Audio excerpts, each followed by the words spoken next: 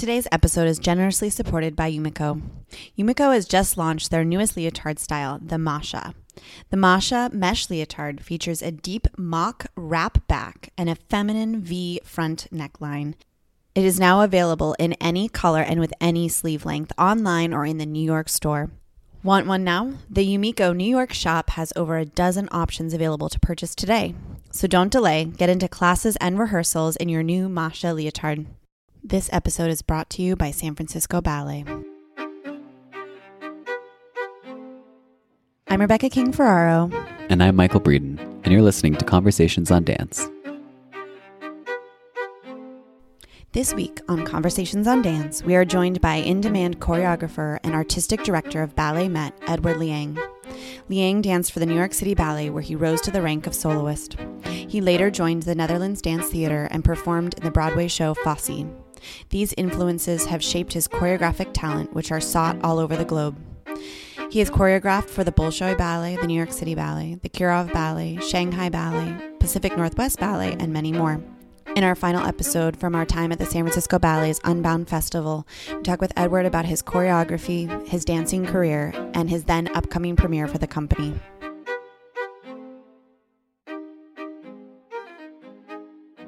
Thank you so much for joining us today. We're so happy to have you in our little studio and, taking time out of your busy choreographic process. So thanks for being here. I'm so happy to be here. So let's just start with you telling us a little bit about how you got your start in dance. I am a Bay Area kid. I grew up right across the bridge, and I started classes with my sister at Marin Ballet, and it just was one of those things where it was very typical that my sister, eventually quit dance and I continued. But my parents are very type A, and so we did horseback riding, karate, ballet, violin, anything that you could think of. Mm-hmm. But what stuck was ballet. How do you feel that time doing violin and doing music studies helped you with your dancing and later your choreography? Oh my gosh, I was terrible at violin. Were you? Yeah, I was horrible. It's really hard. Eventually my parents made me quit because it was just, I think, annoying for everyone. You couldn't hear it anymore? No, they just couldn't handle it. Did you play anything anymore? No. When did you quit?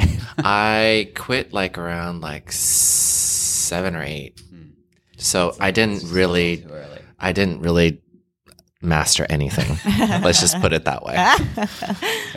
So what led you to New York? What was that always a goal for you to what attracted you to the New York City Ballet?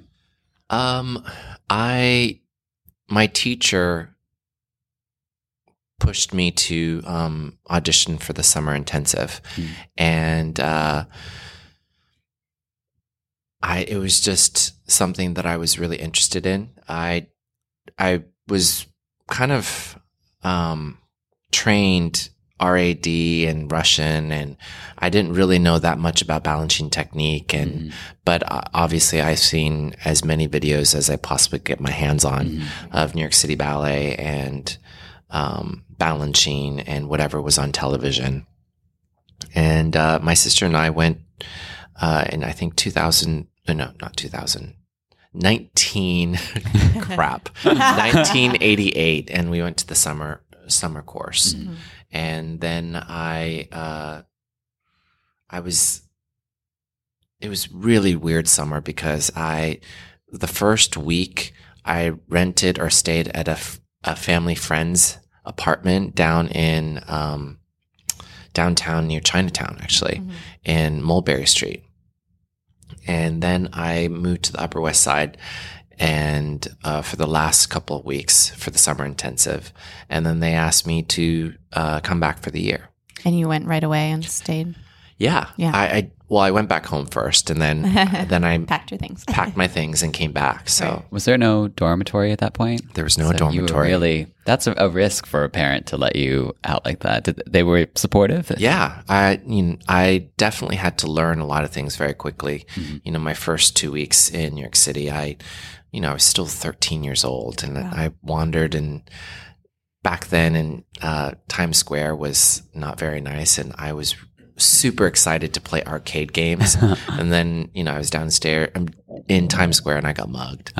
So I had to learn quickly. Wow. Oh my gosh, right away. So you were taken into the New York City Ballet, where you had a wonderful career, but at one point you decided to pursue other opportunities. You were in Fosse on Broadway, and you danced with Netherlands Dance Theater. When you took those opportunities, did you know that it was a potential that you might not be able to come back to New York City Ballet, which you eventually did do? Yeah, I think that was a different time when a lot of dancers at New York City Ballet really just stayed where they were at. Nowadays, there's a lot of dancers that are moonlighting in Broadway and theater, and but I sound so old. But back in the day, there wasn't that much sort of crossover, a little bit. But for me, I always felt like as if my career was not about anything but experiencing as much as I could with the time that I'm given. I mean, obviously, I would lie if I didn't want to be as successful as I could in New York City Ballet. Right. But obviously, I think everybody that goes into any sort of ballet company hopefully dreams of being successful, whether they're a principal or soloist or just dancing a lot. But I knew that I wanted to experience as much as I could. And believe it or not, even though, especially at the time that I was in New York City Ballet, it was a different sort of programming time. We were doing 45 ballets in 14 weeks, rotating 12 ballets a week. So I got very comfortable on stage, which was great, but I kind of realized that I wanted to experience as much as I could because I liked more of the process. I didn't really enjoy performing that much. Really? Yeah. I never was, I would say, confident enough, and I was always a bit too nervous. Do you feel like you would have enjoyed it a little more if you had more time to rehearse in the studio and enjoy that process of working on things? I found out later, no, because, we had more time in NDT. We had more time in other, I guess, when I guested with different companies, and that sort of process didn't change. I loved the process. I loved being in the studio.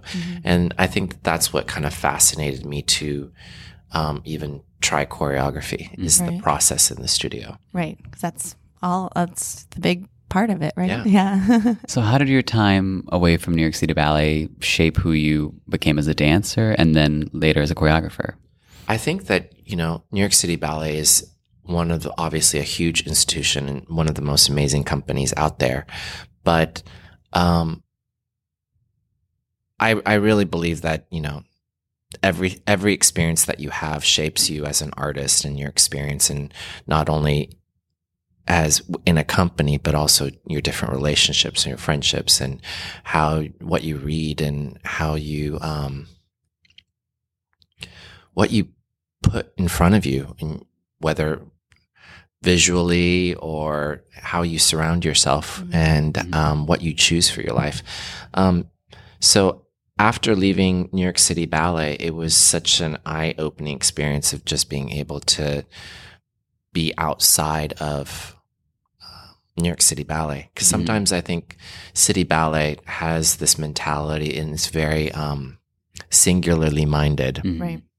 And what I love about the new generation of dancers is that and choreographers is they have such a huge view on dance and dance landscape. And, it's very different. So, at that time, I didn't realize that, but when I got the offer to go on Broadway, I took that because I just wanted a whole different experience. And I am not like Robbie Fairchild, where I can sing and dance and act. Right. I knew that I could take over for Julio Boca or Desmond for that track, Perk 4. But that Broadway lead role didn't have much singing. And there's not that many Broadway roles that are like that. Right. So I wanted to take advantage of that and have that experience. Yeah. And after that, I wanted to experience more. So I started guesting around, and through just guesting with the Norwegian National Ballet, I met Paul Lightfoot and Saul Leon and Yuri Killian. And that's when they invited me to go and dance with Netherlands Dance Theater. Did you hesitate at all before that? Because that's such a different...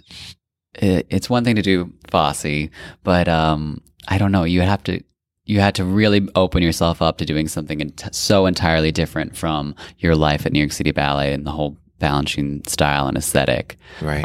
Or were you just so down and excited for a new world? I think both. I mean, one thing that I was confident in myself with was that I had the ability to morph and use my body to like quickly learn new material. So I would, I guess, categorize myself as a mover. So if that's something that I loved to do, is adapt to different sort of techniques and perspectives and work with as many people as possible.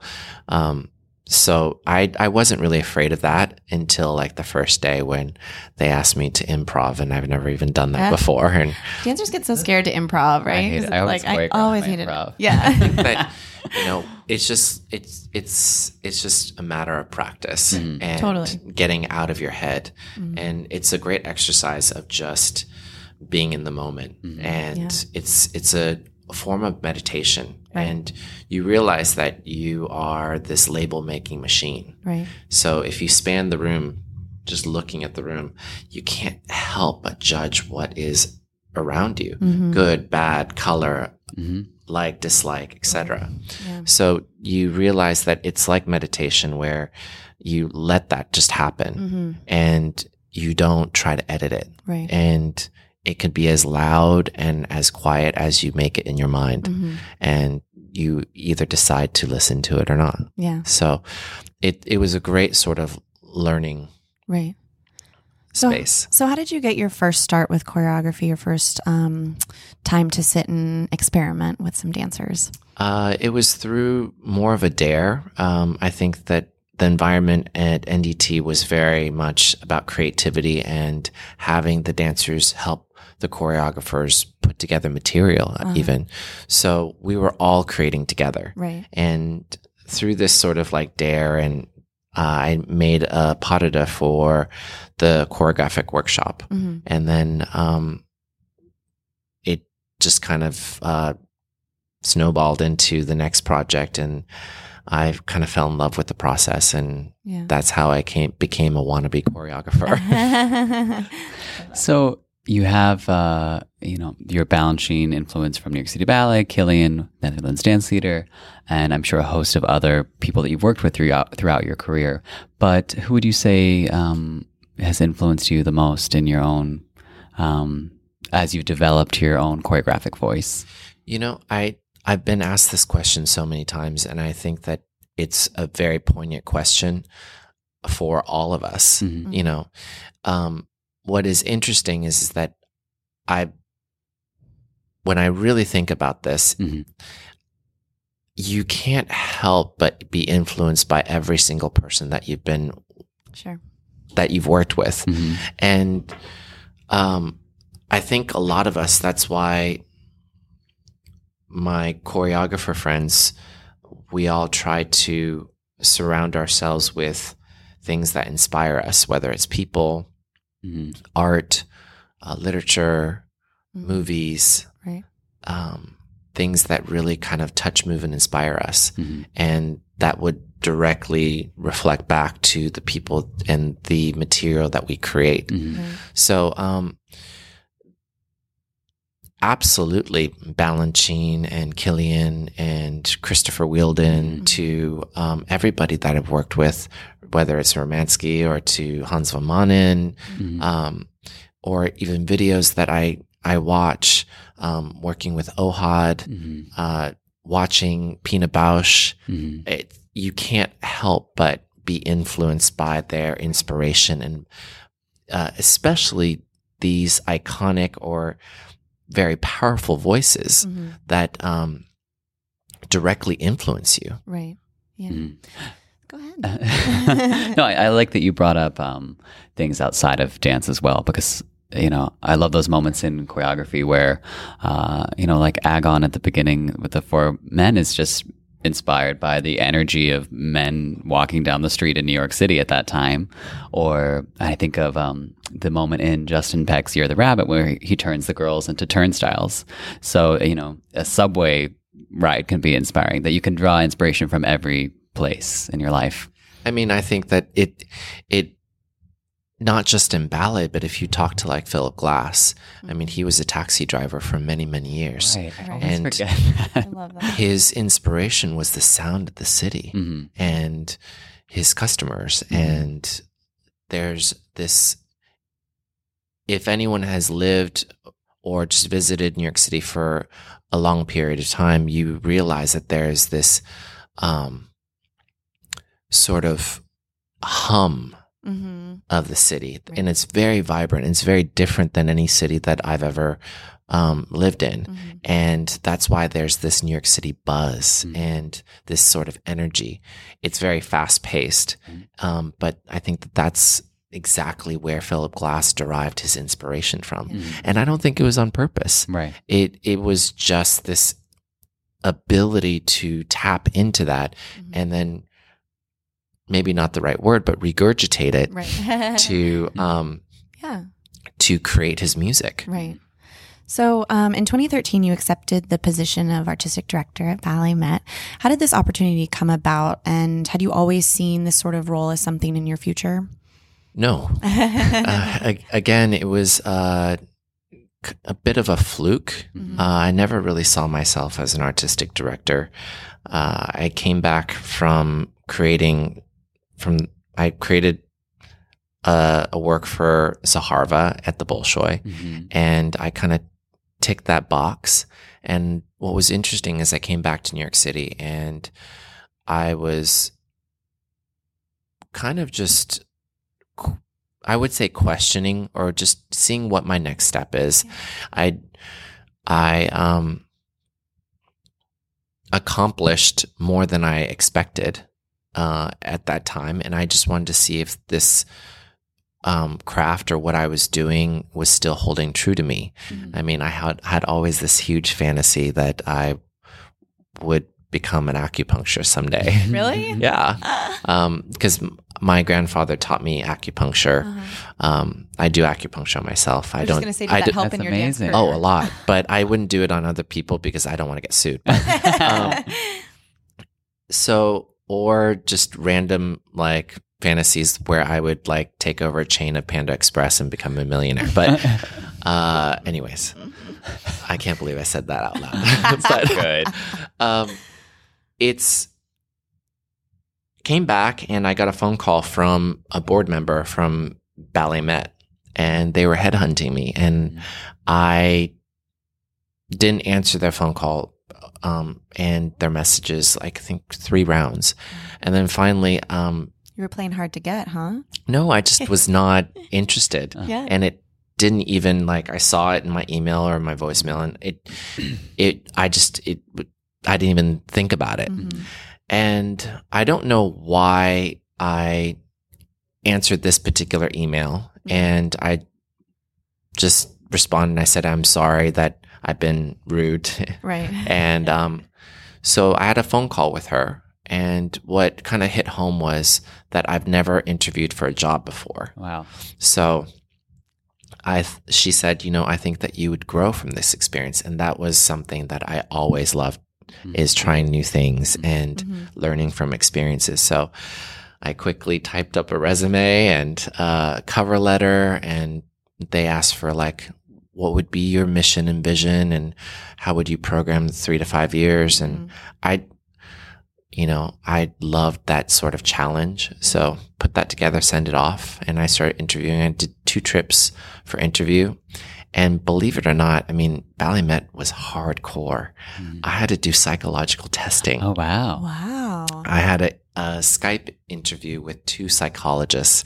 And at that time, I was creating a new ballet for Houston Ballet.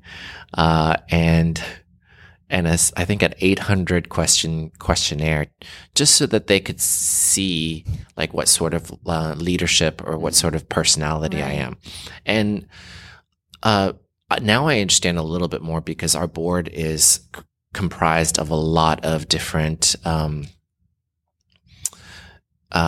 leaders in corporate world, and they have a lot of that sort of resources, and they kind of tapped into executive coaching or executive headhunting, and that's a part of the thing. If you take over nationwide insurance, they're going to want to know who you are, how you tick. Right.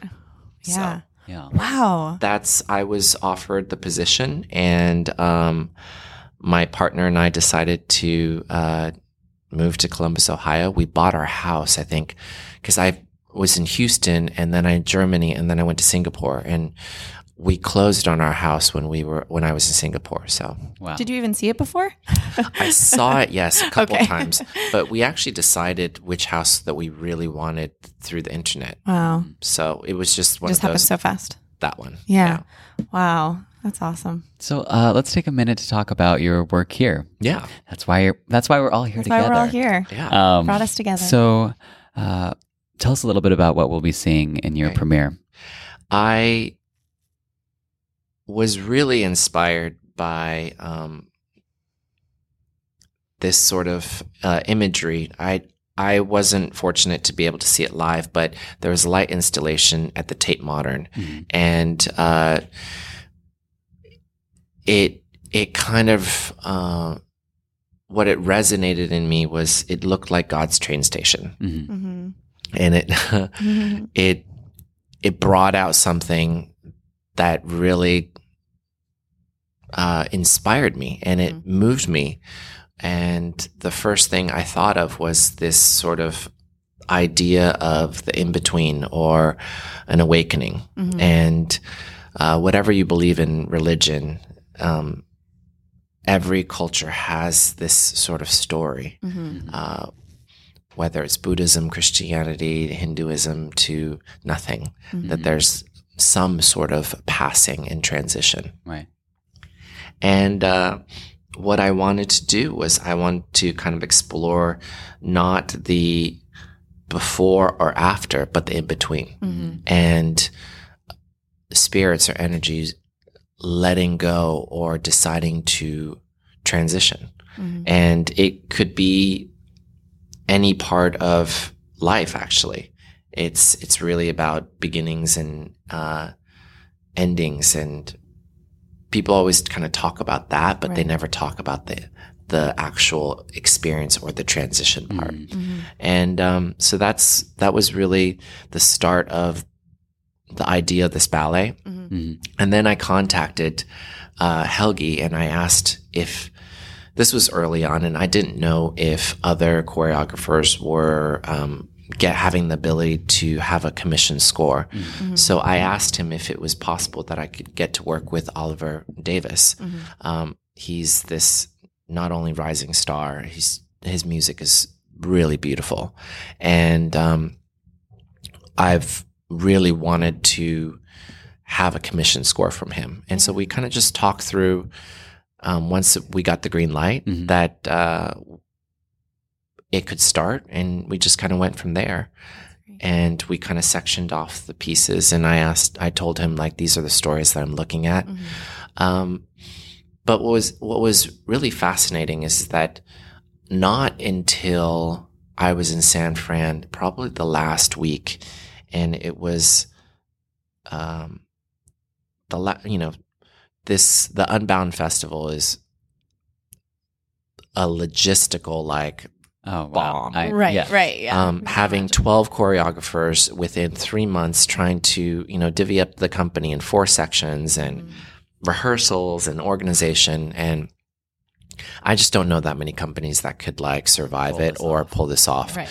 But when I finally had something to look at in the studio, Right.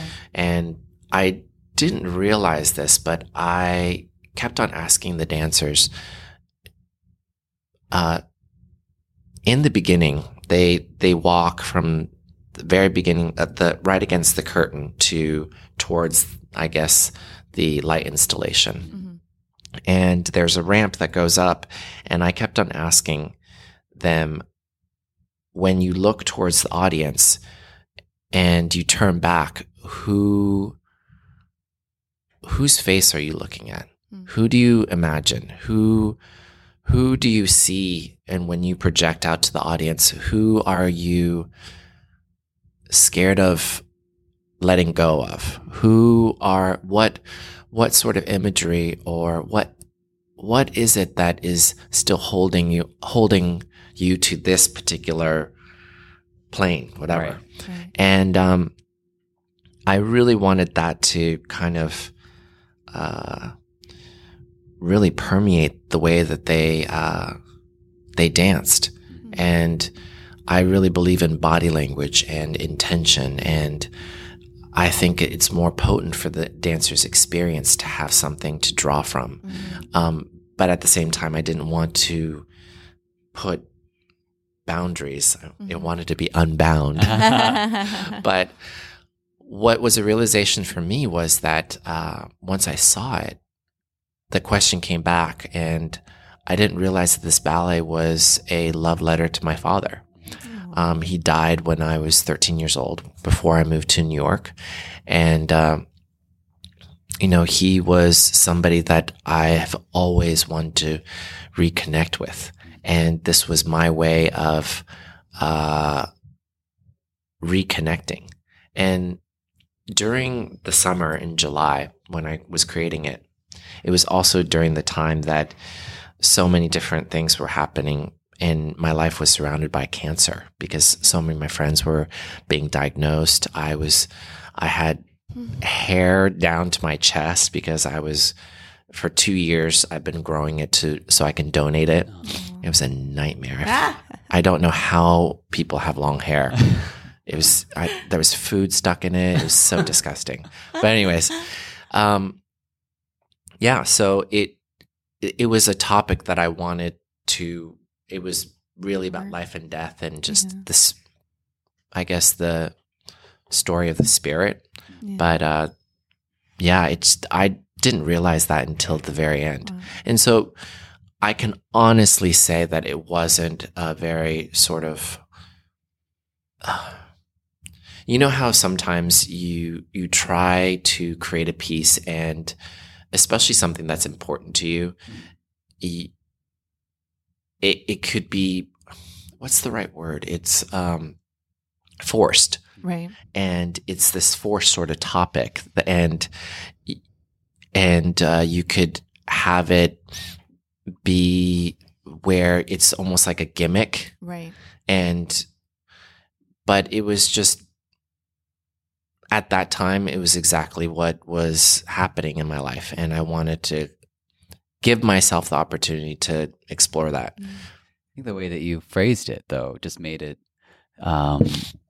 that sounds so individual, as you were giving an instruction that didn't need to be so literal, but that to you that meant one thing, and to each one of those dancers it's going to mean something else. I love that idea. I'm sure that's going to really come across on stage, and the audience will really enjoy it. And of course, obviously, with the end of the piece, it's really about, I wanted it to be a joyous sort of run towards the abyss. Mm-hmm. And so it was a fun way to be able to coach, I guess, acting. Because when I was in New York City, I love process. Yeah. So I took tons of acting classes, and I never want to be an actor. Mm-hmm. I just loved being able to analyze and be self-critical and critical on craft. Mm-hmm. And so I for 3 years, I would take different acting classes, and I loved asking these types of questions. Mm-hmm. And coaching dancers to think outside of the box of just how they feel. Right. And because sometimes we lose the perception that it's not about how we feel, and it's about how it looks sometimes. Yeah. And you have to marry those two things of how it looks and how it feels and make it fully integrated. Yeah. And it just it changes your body language. Right. And that really is the key for dancers is we don't generally use words or text to express ourselves. Right. So we use the universal language, which is body language, and to express our feelings, emotions, a story. Right. And just having them be able to look back into the audience and give them that knowing sort of stare of decision making or making an understanding of who you're excited to see versus who you're letting go of. Right, yeah. So that part was really just fun. I think it's beautiful conceptually. Yeah. We're really looking forward to seeing it. And so thank you so much for joining us today. It was so great to chat with you. Thank you for having me. Thank you for tuning in this week. If you have not already, we invite you to subscribe to Conversations on Dance Now, wherever you get your podcasts. By subscribing, you will get a notification every Monday when a new episode goes live. This way, you won't miss a moment of the COD action. And if you like what you heard today, we invite you to rate us and review us on iTunes. Thank you for joining us, and we will see you next week.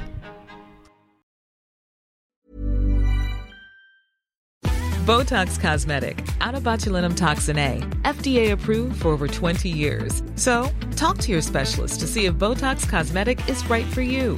For full prescribing information, including boxed warning, visit BotoxCosmetic.com or call 877-351-0300. Remember to ask for Botox Cosmetic by name. To see for yourself and learn more, visit BotoxCosmetic.com. That's BotoxCosmetic.com.